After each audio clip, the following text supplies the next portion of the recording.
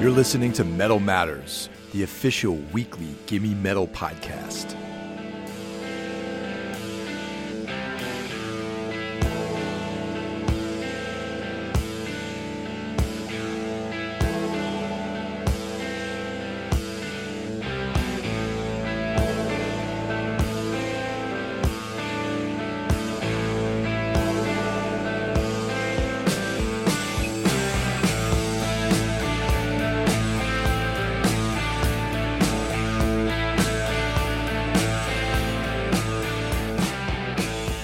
Jay and I are back for part 2 of our AC/DC special. Last week we covered Highway to Hell, the final record that Bon Scott would do with the band. And this week we're covering Back in Black, the first record to feature new vocalist Brian Johnson, formerly of the British band Geordie or Geordie. Do you know how they actually pronounce that name, Jay?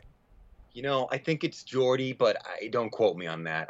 I don't. It could be Geordie, but I know it's like a reference to.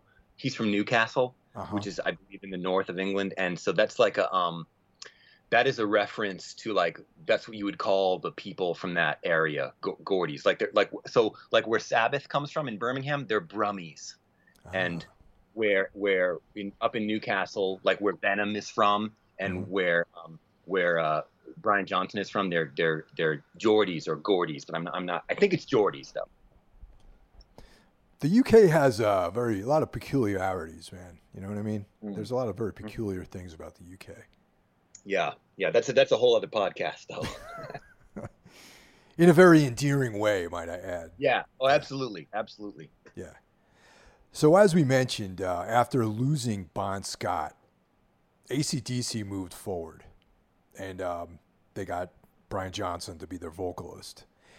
And according to a recent article that I read, it was Bon Scott's dad who actually urged the Young Brothers to find a new guy and continue with the band. Yeah, Chick Scott, I believe, was Bon's dad's name, and they had traveled to Australia for the memorial service, the funeral. And I guess Chick pulled Malcolm and Angus aside and sort of encouraged them to carry on, as it were. Yeah. Oh, by the way, let's mention that we failed to mention that this is the 40th anniversary of AC/DC Back in Black. And, it's true. We're right between the U.S. and U.K. release dates right now. The album was released in the U.S. on the 25th of July and in the U.K. on the 31st. So if you go out online, there's all sorts of celebrations of this record. A variety of different outlets are writing about it, and it's a cool little fun fact about this episode is that it's celebrating the 40th anniversary of this record. Yeah, we couldn't have planned it any better, and we didn't plan it. So. Oh, we totally did not plan it at all. It was a complete accident. Visualize the mindset of these guys. You know, we got a band that's been plugging away for the better part of a decade, grinding it out in the trenches, playing all these, hole-in-the-wall spots, releasing records. They finally come to the States. They're on fire. And lo and behold, their front man passes away. And now they have this task in front of them to regroup and move forward with a brand new singer. And that's like no small feat. I mean, the singer, the vocalist is like kind of the character of the band. As you mentioned, like Highway to Hell was like a major breakthrough for AC/DC. Like this put them on the map. It broke them in the States. They were on the precipice of like becoming huge. And like, so, Bon Scott dies February 19th, 1980. Now and the band has a new vocalist, like, within a couple of months, okay, Brian Johnson. Contrast that with Led Zeppelin, major band of the day, arguably the biggest band of the 70s, rock band. And John Bonham dies just 7 months after Bon in the same way. And whereas AC/DC decided to press on, Led Zeppelin call it a day. So it was an interesting, study in contrasts there for two events that happened just 7 months apart. Yeah. With two, No, definitely. Yeah. Now, there's a couple of different stories floating around out there about how ACDC actually found Brian Johnson. Now, this is an anecdotal story that I do not believe was ever really confirmed by anyone. But there's a legend out there that Bon Scott had actually seen Geordie play, and he was really impressed with Brian Johnson. That he was really going for it live. He was rolling around on stage, and it turned out, according to this story, that that Brian Johnson had appendicitis and was writhing in pain actually, instead of performing a transgressive frontman activity as you would. So, and then the story goes on to say that Bon Scott approached the brothers Young and was like, "Hey, if anything ever happens to me, you should look up this guy Brian Johnson from this band Geordie." So that's one story that's out there floating around in the ether. Whether or not it's true, I don't know, Jay. Right. Well, I mean, look, we can confirm that Bon and Brian Johnson definitely met and shared a stage together in England. Bon Scott's previous band went over to England and opened for Geordie, and they were staying at. Geordie had to kind of, it wasn't, Geordie didn't usually have deluxe accommodations on these things, but this one particular time they had this bed and breakfast. And the woman who ran the bed and breakfast wasn't really enthusiastic about having long hairs in her establishment. And apparently Bon Scott's band were shown the door. Oh, wow. And it was a cold night, and Brian Johnson wasn't having it. And he kind of, after the landlady goes to bed, they open up the back door and they wave the Bon Scott's band in, and they kind of stay up all night, like hanging out, drinking beers by the heater, huddling around the heater, so everybody could stay warm. So they apparently hit it off, and it seems clear that Bon Scott definitely had a favorable impression of Brian Johnson. Whether he relayed that to the Young brothers as like, this is my replacement, nobody knows. But according to AC/DC, Maximum Rock and Roll, which was written by Murray Engelhart and Arnaud Durieux. This book came out a few years ago. It's considered the definitive biography of AC/DC.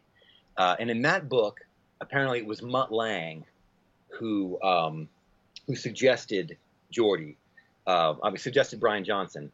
And we also know that both Angus and Malcolm had seen Brian Johnson perform when Geordie came to Australia and did a tour of Australia. And apparently, according to the book, they did not see him together. They saw him at different shows, which I thought was interesting. So yeah, what seems clear is that if the story is true that Mutt Lange suggested him, he was not an unknown quantity to the Young brothers. They were certainly familiar with him and had seen him perform. So that seems pretty legit. Were you aware of any other vocalists that auditioned for AC/DC? The book names a lot of people who were considered for the role, including Steve Marriott from the Small Faces. Okay.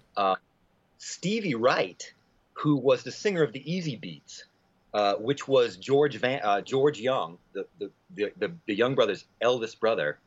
He was in a band called the Easy Beats. Stevie Wright was the singer for the Easy Beats. He was under consideration. Angry Anderson was under consideration. Oh, wow. From Rose, although he wasn't in Rose Tattoo at the time yet, but Angry Anderson had played in a band called Buster Brown with Phil Rudd. So that's how they knew of Angry Anderson. He was under consideration. The book says that they saw a lot of singers.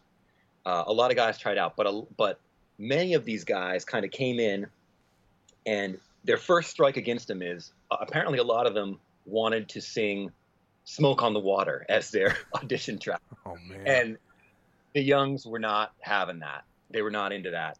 And to make matters worse, a lot of these guys were seemingly coming up and doing, going along with the Deep Purple theme here. We're kind of pulling a David Coverdale routine, kind of strutting around and wrapping their leg around the microphone stand and all this shit. Young brothers just that does not fly with them. Brian Johnson came in and requested an Ike and Tina Turner song. And so right away, the Young brothers were like, oh, okay, all right, here we go. So that was kind of the first thing that endeared him. And then he asked them, do you mind if I smoke? And of course, the young brothers smoked like chimneys. So that was another. He scored some points with that one too. All right, so some of the particulars about this record is that it's their 7th LP and released July 25th, 1980. Recorded April through May 1980 down at Compass Point Studio, Nassau, Bahamas. Once again produced by Mutt Lange, the architect of their sound, in my opinion. And mixed at Electric Lady Studios in New York. Released on Albert Atlantic, clocking in at 42 minutes, 11 seconds. The lineup obviously was Brian Johnson, the new vocalist, Angus and Malcolm on guitars, Cliff Williams, bass and backing vocals, and Phil Rudd on drums. We got a bunch of different people involved in the production. We got Lange as the main man, Tony Platt, assistant engineer, Benji Armbruster, assistant engineer, Jack Newber, assistant engineer, Brad Samuelson, mixer, Bob Ludwig, mastering of the LP, Barry Diamond, mastering of the CD, which obviously was much later, Bob Defrin, art direction, and Robert Ellis, photography. This album has some of the greatest, some of the most popular and what many people consider to be the greatest AC/DC songs of all time. And, I think it's kind of worth pointing out at the top here, maybe, this album is the best-selling rock album of all time. It sold more records than Led Zeppelin, any single record by Led Zeppelin, any single record by Pink Floyd, the Beatles, the Rolling Stones. None of those bands have a single record that has sold as many records as Back in Black. And in fact, there's only one record in existence that has sold more copies, and that is Michael Jackson's Thriller. So that kind of shows you the sort of what we're dealing with here. You know what I mean? That's amazing to me. And actually one of the things that's, just kind of supporting that or commenting on that is when Brian Johnson joined the band, there was Angus, the brothers told him that I hope you don't mind getting your feelings hurt because most of the critics slag this band. and it's made me think of Kiss, like another band that the critics fucking never took them seriously. They hated them. They always got horrible reviews, yet they're one of the biggest money-making, record-selling machines in rock and roll, period. Kiss is another band that most people had like a journalistic or critical bent dismissed them, yet they just were massively popular with people. Yeah, I mean, there's a lot of that there's a lot of revisionist history about how these bands were always sort of revered. I mean, even Led Zeppelin and Black Sabbath, their first albums were like completely trashed by Rolling Stone.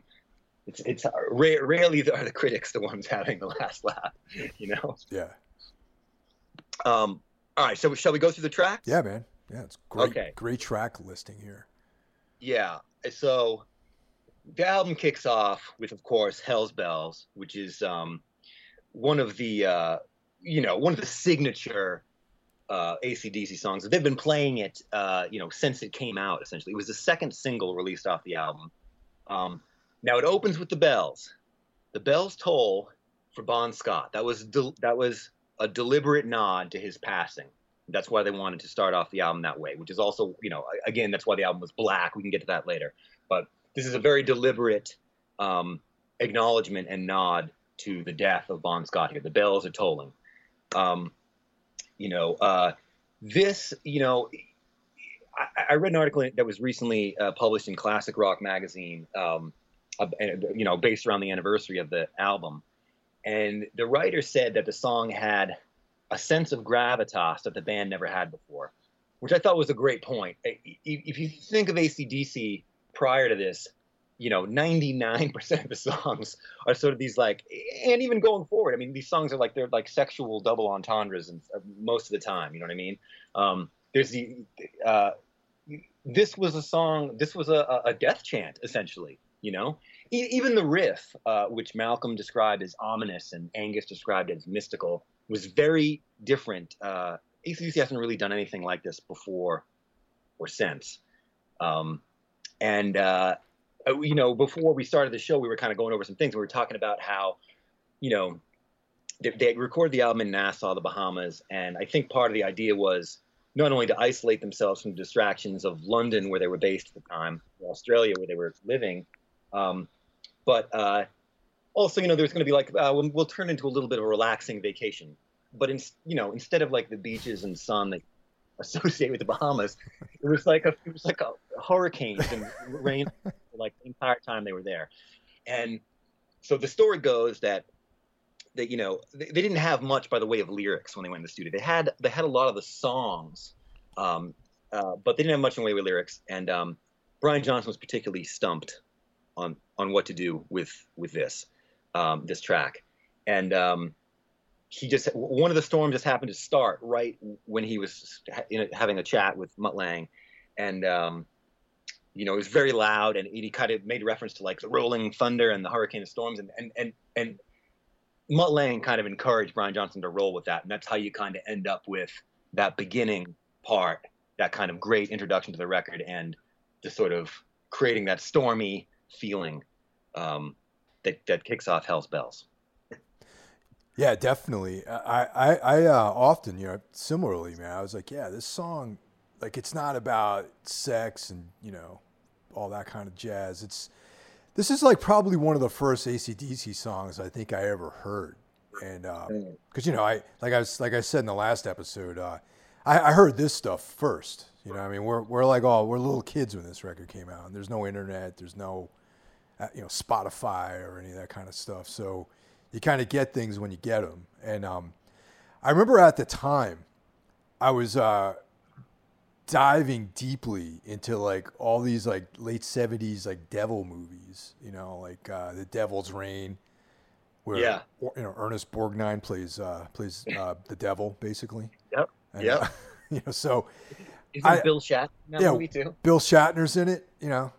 Actually, I think what the hell is it? Vardis or something like that. Vardis, his name was. Anyway, whatever. I'm going to get off on another tangent, but this song, you know, Hell's Bells, that guitar intro, it felt like watching like a devil movie, like a 70s devil movie to me. Totally. You know, totally. And that was like right up my alley because, you know, I was also really into Sabbath. I was starting to get into that darker, you know, devil music angle that I actually, you know, rolled with for the rest of my life actually. But yeah, this is like the beginning of that for me. This specific song and this record with this fucking intense like black cover, you know? Yeah. Yeah. And then of course, you know, the bells that it starts with, you know, we should point out there's an interesting story about this. These bells that you hear on the recording is actually a 1-ton custom-made bell that was commissioned by the band, and it was made by John Taylor Bell Founders in, I think it's pronounced Loughborough, England, because they knew that they were going to want to reproduce this, and they want to bring it on stage. They want to have this giant bell to bring with them on tour, you know.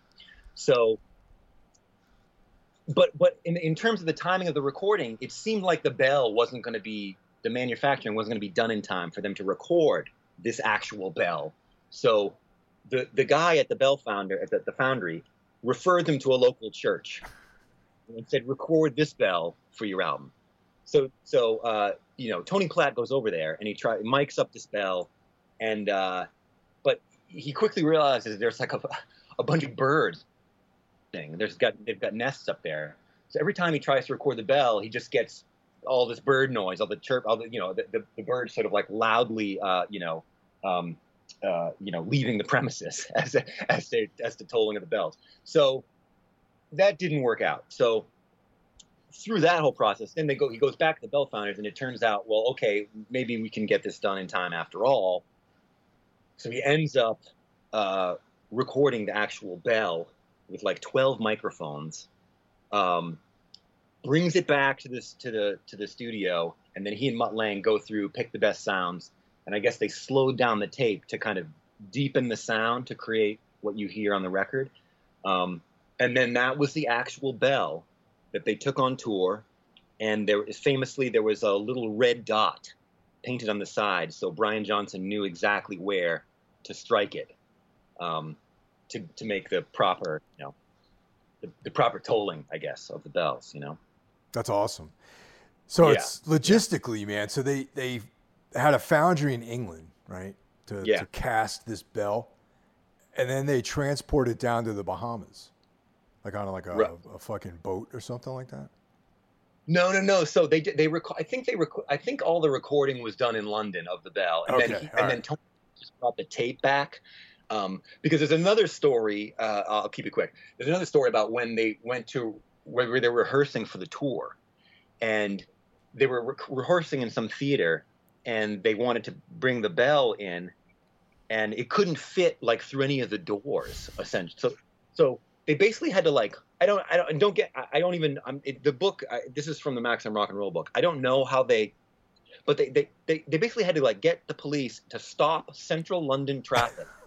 They lowered the bell was on a crane. It weighed a ton, remember? Yeah. So lowering it on a crane, and I don't know how they got it through the top of the building, but they somehow had to lower it through the roof. There must have been some sort of opening that was big enough up there. They had to lower it from the roof. So the bell was turned out to be like a huge logistical nightmare. And in fact, the first warm-up run of dates, the first week they did in Belgium and in Holland, Brian Johnson's live debut with the band, the bell did not make the trip with them because it was just such a logistical nightmare. Damn. Yeah. That's pretty ambitious. Yeah.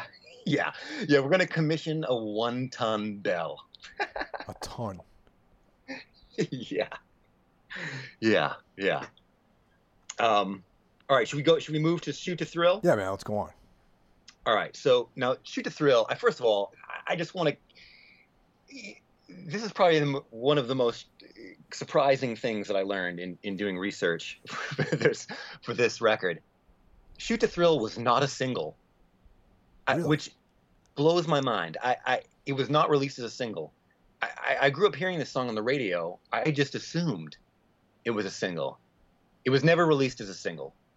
There's no 45 ever released, which is crazy to me because to me it's one of their signature tracks. It was not actually a single.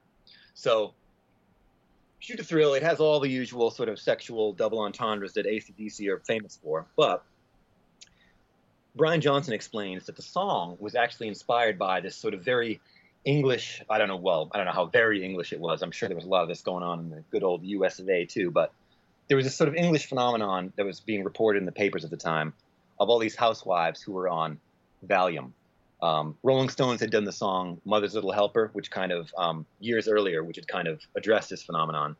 But this song this story was reemerging again. It kind of was enjoying an encore performance in the papers around the time Brian Johnson was writing lyrics. So it kind of explains that lyric, too many women, too many pills.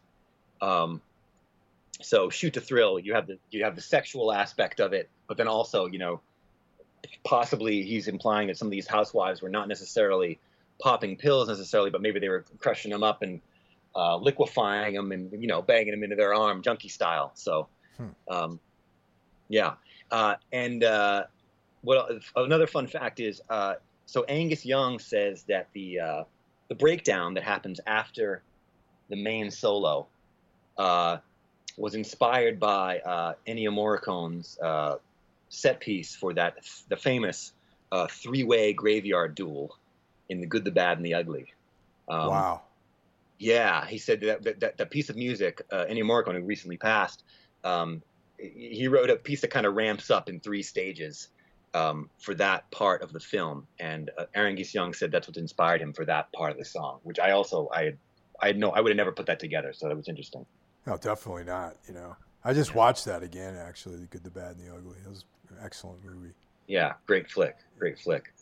Yeah, the too many women, too many pills line. I just thought that Shoot to Thrill. He's like right, he's running wild. And he just had this experience too many women and taken himself too many pills. Well, I mean, I think it works both ways. That's the beauty of DC. I think and I don't know if he I mean, Brian Johnson seems like a pretty earnest guy. I don't think he would go to the trouble of like concocting a cover story Yeah. for like, you know what I mean? Where he'd let all my other sexual entendres, I'm going to let those slide, but this one I have an explanation for. Like, Yeah. no, I don't. I think I think that's actually, I think it's actually something that's on his mind. But of course, in classic, and Bon Scott, of course, set the template for this. It works both ways. Yeah, no, I just wanted to, illustrate that these lyrics are open to interpretation, despite Yes. the fact that they appear to be very literal. Yes, it's true. Although I'm not sure that can necessarily be said for the next track, which which is "What Do You Do for Money, Honey," which is a great song. It was now see, this was a flip side. I have a 45. This was a flip side of one of the singles, and I'm not sure if it was. I'm not sure if it was it Hell's Bells? So the singles were Hell's Bells, Back in Black, You Shook Me All Night Long, and Rock and Roll Ain't Noise Pollution. And I know that What You Do for Money, Honey was in the flip of one of those, and Have a Drink on Me was also a flip of one of those. But so What You Do for Money, Honey, George Young, the Angus and Malcolm's older brother, who was in the Easy Beats with a guy named Harry Vanda. And Harry Vanda and George Young produced all the AC/DC records prior to Highway to Hell.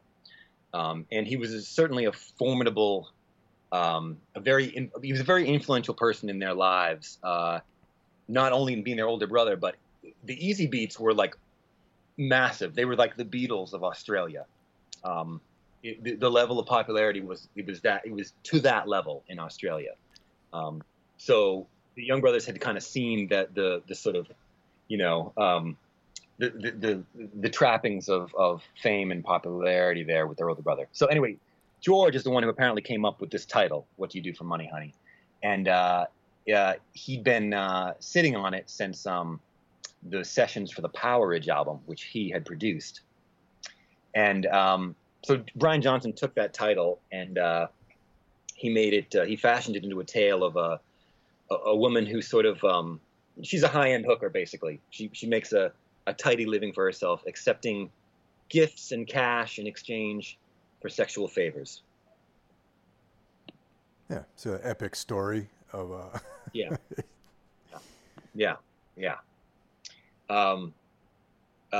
Giving the Dog a Bone is next, and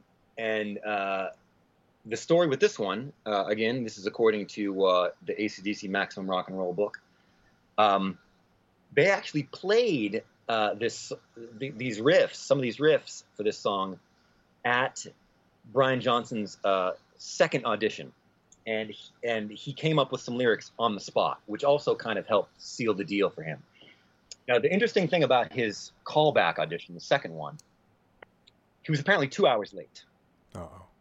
This audition, and this was on March 25th, 1980, and the story was it's because he'd actually been at another recording studio recording a vacuum cleaner jingle for Hoover, and so he was the voice in the jingle, and the ad itself featured John Cleese from Monty Python, and because Brian Johnson had to travel from Newcastle to London for these auditions, he figured, well, if I have to go to London anyways, we'll book this stuff for the same day. So he's 2 hours late for his second appearance with AC/DC and so and AC/DC at that point were kind of worried that he didn't want the job. Their tour manager sort of, who was present for the audition, sort of explains that like by the second audition the vibe had sort of changed from, when Johnson came in the first time, AC/DC were very much in the mode of, who's our guy? We're looking for the guy. By the time they asked Johnson back, they were pretty sure that this was the guy, and now they were nervous that he didn't want to do it, But a week later, on April Fool's Day, Brian Johnson is announced as the band's new frontman. And then this is like literally just a week after he kind of improvised lyrics to Giving the Dog a Bone. Yeah. So interesting story about that one. That was one of the songs off of this record that I used to learn how to play guitar too. The guitar riff in this song. Yeah, yeah. I mean, there's so many. I mean, there's so many. I mean, this is a great. If you're going to start somewhere with the guitar, there's Back in Black. It seems like a great place to start. You know. Yeah. Okay, so the next song. This is the last song on side A or side one. Let Me Put My Love Into You, which to me is one of my favorite AC/DC songs of all time. It is the. I think it's the sleeper track on this album. I don't know if you know, but there were obviously there were some performance videos, like on a soundstage, filmed as like official videos for this record. They did Back in Black, they did You Shook Me All Night Long, they did Rock and Roll Ain't Noise Pollution, and they did What Do You Do for Money, Honey. They also did Let Me Put My Love Into You, but for whatever reason, Let Me Put My Love Into You was not released until very recently, like I think like this month. I don't know why they sat on that clip, but it's great, and it starts out with Phil Rudd. You know, he's locking in the beat, and he's sort of like the camera's fixed on him, and he's like smirking and making all these like great facial expressions, like kind of goofing around as he's kind of leading into this song, and it's quite good. So. Let Me Put My Love Into You, AC/DC, they all obviously have tons of songs about sex. This is the only one that made the PMRC's Filthy 15 a few years later. Tipper Gore's famous, I'm going to drag all the musicians into court and make them explain themselves in front of Congress. Not court, Congress. And, and then it resulted in the sort of parental warning stickers that we ended up with in the 80s on the records. But what's interesting about this song is apparently, and I can't find any source that says what the actual line is, but apparently one of the last line of the chorus actually had to be changed before they recorded it because even the band thought it was a bit much. That was the kind of level they were on with this song. I cannot find any confirmation of what that line actually was. And so Bon Scott actually recorded a demo of this song with Angus and Malcolm a week before his death, but not as a singer. He actually played drums on the demo. Oh, so this is one of those songs that they were playing around with, like. Yeah. Okay. Yeah, and there's two songs. The other one's on side two, that where Bon Scott's on the demo, but he's not singing. He's playing drums, and Bon Scott was the drummer in his first band, the Spectres. So that is the tale of Let Me Put My Love Into You, which, again, is one of my favorites. Filthy 15. The Filthy 15, yeah. I mean, they were on there with Prince and Twisted Sister and all kinds of people, yeah.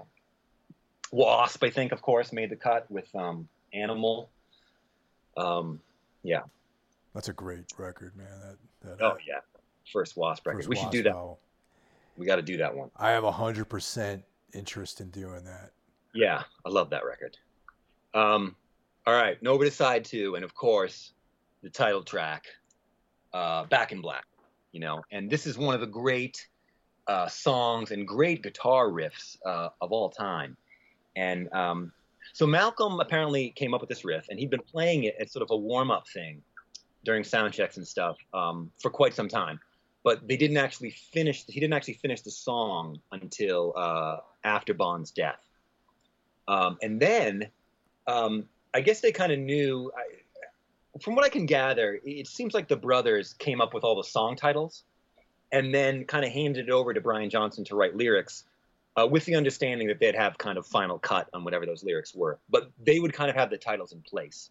So they told him this song is called Back in Black and that you have to write this. This song is supposed to be a tribute to Bon. But it can't be like a sad, like a morbid song. It has to be like a celebration of his life. And Brian Johnson, felt, hugely pressured by this sort of demand. But he nailed it. And the song is exactly what, what I think the brothers intended. Like it's very much like it's the AC/DC lifestyle as personified by Bon and written by Brian Johnson. And musically, what I like to AC/DC is kind of famous for this all over the place, but this song in particular is ingenious in its use of space to kind of create that that feeling of movement that they could create. And I think I may have this quoted wrong here. I stumbled across this in the book, and then I couldn't find it again to kind of credit it properly. But someone said, and I think it was Steve Marriott from the Small Faces, and he kind of pointed out in a very British way, it's the spaces what rock. Like, the spaces between where you're actually playing the notes. And I think, like, this song is such a personification of that. An interesting footnote about Back in Black, the Beastie Boys sampled it without permission for their song Rock Hard in 1984. 15 years later, in 1999, the Beastie Boys wanted to include Rock Hard on a compilation. And so they had to ask AC/DC for permission. And AC/DC said no. And Mike D kind of was asked about it, Mike D from the Beastie Boys, and recalled that Malcolm basically told them, it's nothing against you guys personally. We just don't endorse sampling. We won't let anyone sample us. So, kind of interesting. Yeah. I mean, that's, there's a controversial opinion about sampling, especially back then when it was, pretty much a new technology and people didn't really, have like a full read on what the implications were. Yeah, exactly. Yeah. Well, then of course we go to "You Shook Me All Night Long."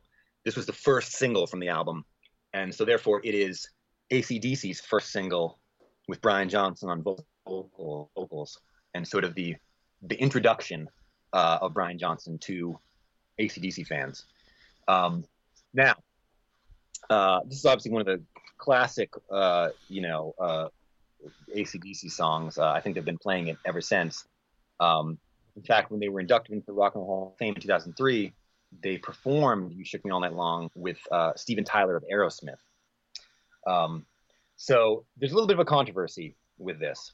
Now, for years and years and years and years and years, AC/DC claimed that they did not.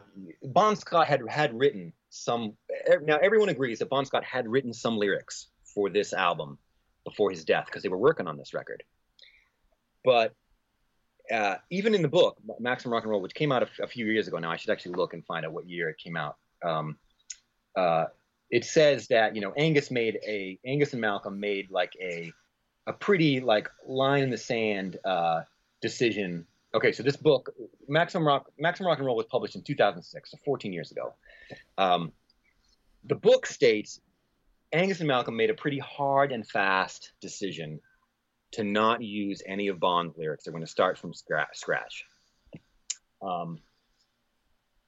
More recently than the book came out, it has come to light a lot of people, including Bon Scott's on-again, off-again girlfriend, Silver Smith, and Malcolm Dome, who is a famous journalist and kind of not respected. Silver Smith says that Bon Scott wrote the lyrics to this song, or at least some of them, in her flat in London.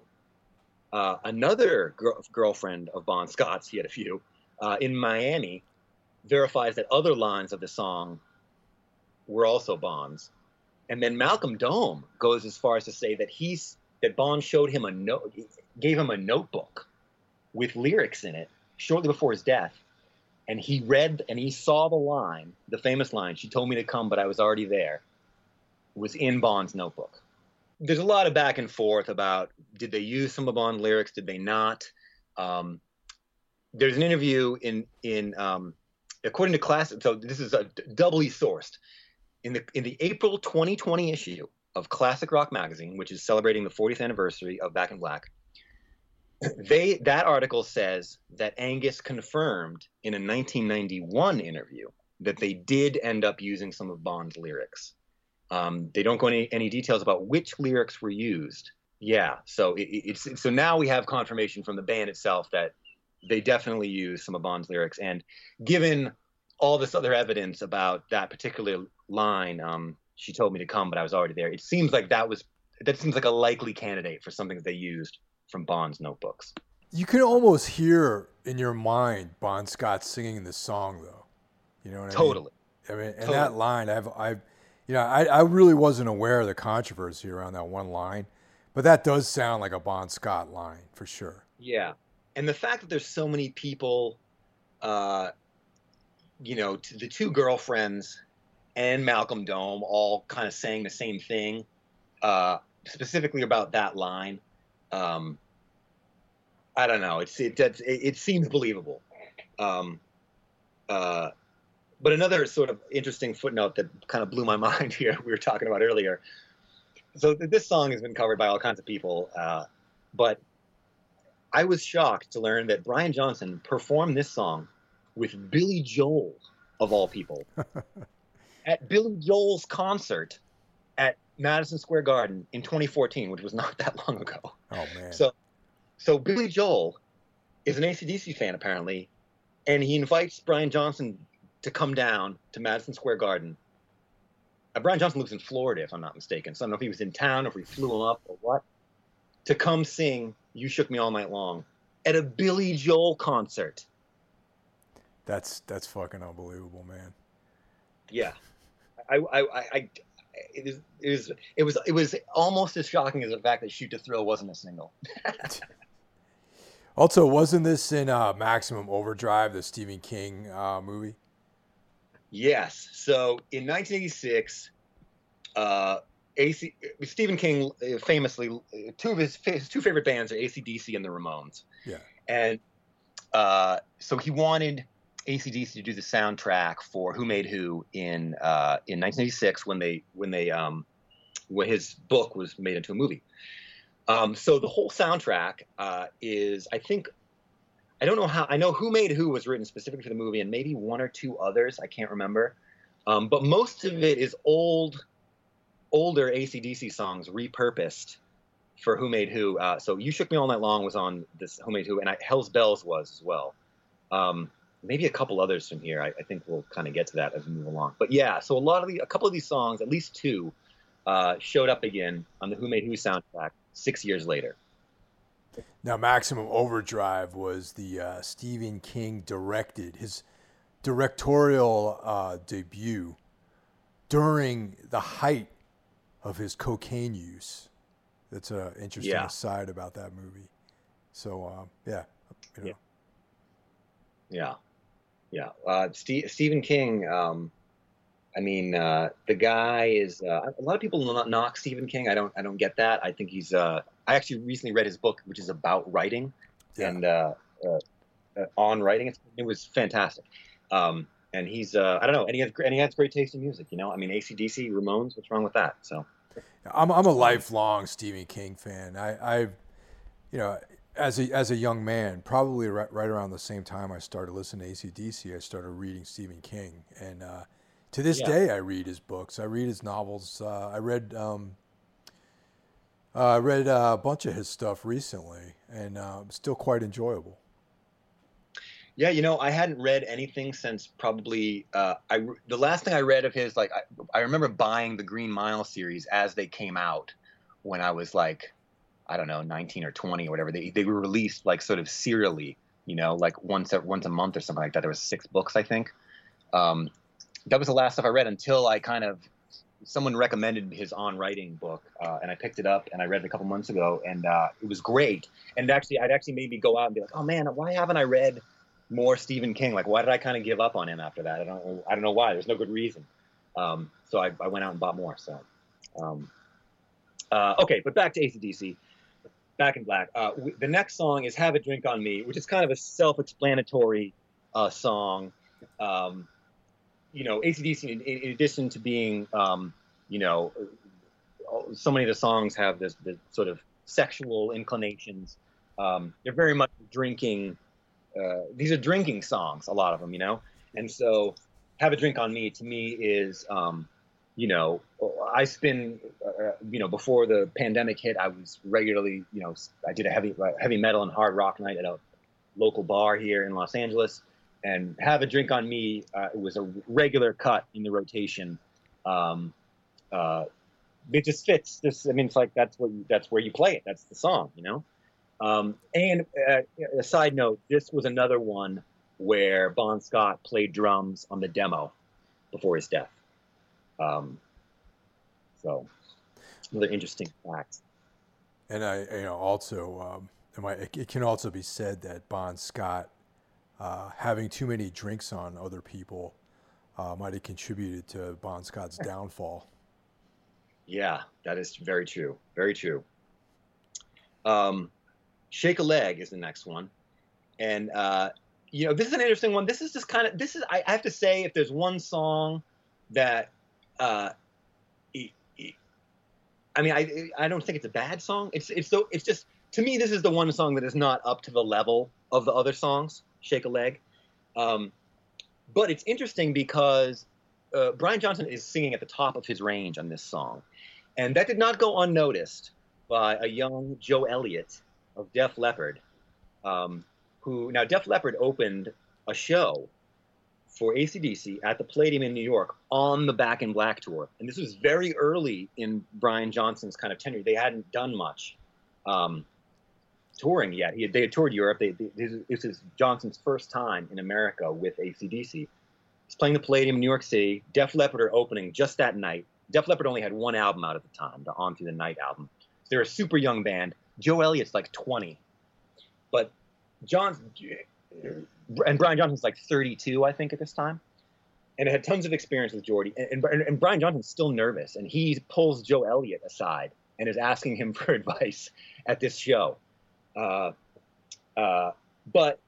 as Joe Elliott notes, the Def Leppard were also managed by, they had the same management company, Peter Mensch and the other guy there. They both mentioned AC/DC and Def Leppard. So Def Leppard guys actually heard Back in Black. They were one of the first people to hear it before it even came out, because their manager was also AC/DC's manager. He just played them the tape. So this song, Shake a Leg, struck a chord, so to speak, with Joe Elliott, because he noted that Brian Johnson made it cool to sing high again. And this was the song, because Johnson's kind of at the top of his range there. Yeah, this is like one of those like album tracks. You know what I mean? Yeah. It's you put it, you don't take it off, but you don't necessarily reach for it. Yeah, to me, it's the only one. It's the only one that I could kind of like take or leave. Yeah. Everything else like spot on here, and so, and this is interesting because what we just went through, those 9 songs, those were going to be the album, those 9 songs. But then Atlantic was like, well, look, we want 10. We want one more song. So they wrote one more song, apparently on the spot in the studio, and according to Classic Rock Magazine, in about 15 minutes. And that song is Rock and Roll Revolution, if you can believe that. Wow. And the very first sound you hear on the song is Johnson taking a drag from his cigarette as he's about to start. And then the kind of stuff that he's kind of talking at the beginning, like rhythmically, but he's not singing, he's talking. And that was super off the cuff, and that was done at Mutt Lange's request. He just kind of said, Brian Johnson's in the vocal booth, and Mutt Lange said, hey, Brian, could you just say something here? And Brian Johnson didn't know. He thought maybe he's trying to get levels. He didn't know he was going to keep it. So he just kind of off the cuff says this stuff about, middlemen or, whatever he's talking about there. And they kept it, and it was just totally, but but the inspiration for the title apparently came from, now there's varying stories. It either came from newspaper articles or an experience that Angus Young had, and both of these things revolve around the old Marquee Club in London. And apparently the neighbors of the Marquee Club in London were complaining about noise pollution coming from, the club, the bands. And so this was either something that Johnson read in the newspaper, or it was possible that in the Bon Scott days, AC/DC had played there, and Angus Young made some comment. It's unclear, but it definitely revolves around noise pollution coming from the Marquee Club in London. And this was the 4th and final single released from the album, and it hit number 15 on the UK single charts. which is actually, I was surprised that was the highest that any song off the album reached in the UK, 15. I would have thought it would have been, given that this went on to sell, 50 million copies. I guess it doesn't matter, but at the time, I would have thought these songs would hit harder, but apparently not. But yeah, not bad for a song, allegedly written in 15 minutes in the studio, right? Damn, yeah, no, it's impressive actually. Damn. Yeah. Do you have any favorite cuts on this one? Man, I mean, there's just so many, but like I said, I think, one of the things I was thinking of as I was going back and listening to this record is that all the hits, the Hell's Bells, the Back in Blacks, the Rock and Roll Ain't Noise Pollution, even Shoot to Thrill. These songs are so like, and I think I can speak for a lot of AC/DC fans, these songs are so ingrained in your consciousness. You hear them still on the radio, and you've been hearing them, at least me, you and I know have been hearing them since we were little kids. You kind of you kind of lose, you don't appreciate the nuance of them anymore because you just kind of like, oh yeah, this song. But when you go back and actually really listen, the nuances of these songs are like the space thing I was talking about in Back in Black. It's just so obvious to me when you listen to it with that kind of ear. You're like, holy shit, man! Like that was it. I mean, that was kind of AC/DC's thing, but they nailed it on that song. But for me, I love all the songs, but for me, like, the sleeper hit, like I said, is Let Me Put My Love Into You, because it's not a song you hear on the radio, even though, to me, it easily could have been a single. I mean, to me, it's interesting that, Mutt Lange produced Hysteria for Def Leppard 7 years later, because, 7 of the 10 songs from Hysteria were released as singles and that album did quite well. This album obviously did quite well. There were 4 singles, but I mean, I feel like Let Me Put My Love Into You could have been a single. Shoot to Thrill, I could have sworn was a single. Yeah, and then, I mean, What Do You Do for Money, Honey, or Have a Drink on Me, even. I mean, these songs could have easily been singles. So I don't know, but yeah, for me, I think I love them all, but like the sleeper cut is Let Me Put My Love Into You. What about you, Mike? Well, Shoot to Thrill was like that was definitely my number 2. Yeah. And my number 1 is Hell's Bells, even though that is like such an obvious track on the record to say is your favorite. I still get the same sort of chills when I hear the tolling bell and the guitar intro, and just the kind of heaviness of the lyrics too. Yeah, no, I agree, man. I mean, that song still, I mean, like we were talking about earlier, that song still stands out in the catalog as a very different tonally for AC/DC. They didn't have any lyrics. They still don't. They don't have any lyrics like that. They don't have any riffs like that. Like that song is totally unique. So I completely agree. It's interesting that Back in Black was such a major success all around the world, but especially in the U.S. That the suits at Atlantic were so pleased with the results that suddenly they realized that they had another AC/DC album in the can that they hadn't released, and that album was Dirty Deeds Done Dirt Cheap, which Atlantic had rejected the first time around because they didn't think it was going to cut the mustard. So now they see AC/DC as this huge moneymaker, which they were, and they're like, okay, well, we're going to release this old AC/DC album that we've been sitting on.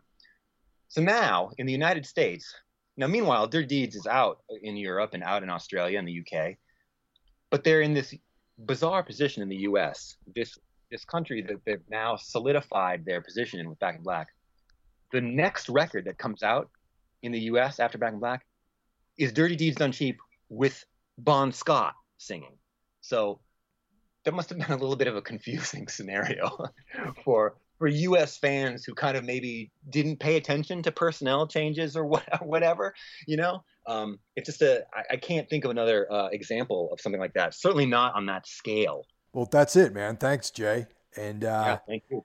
Everyone be safe out there, and thanks for listening, and we'll catch you guys on the flip side.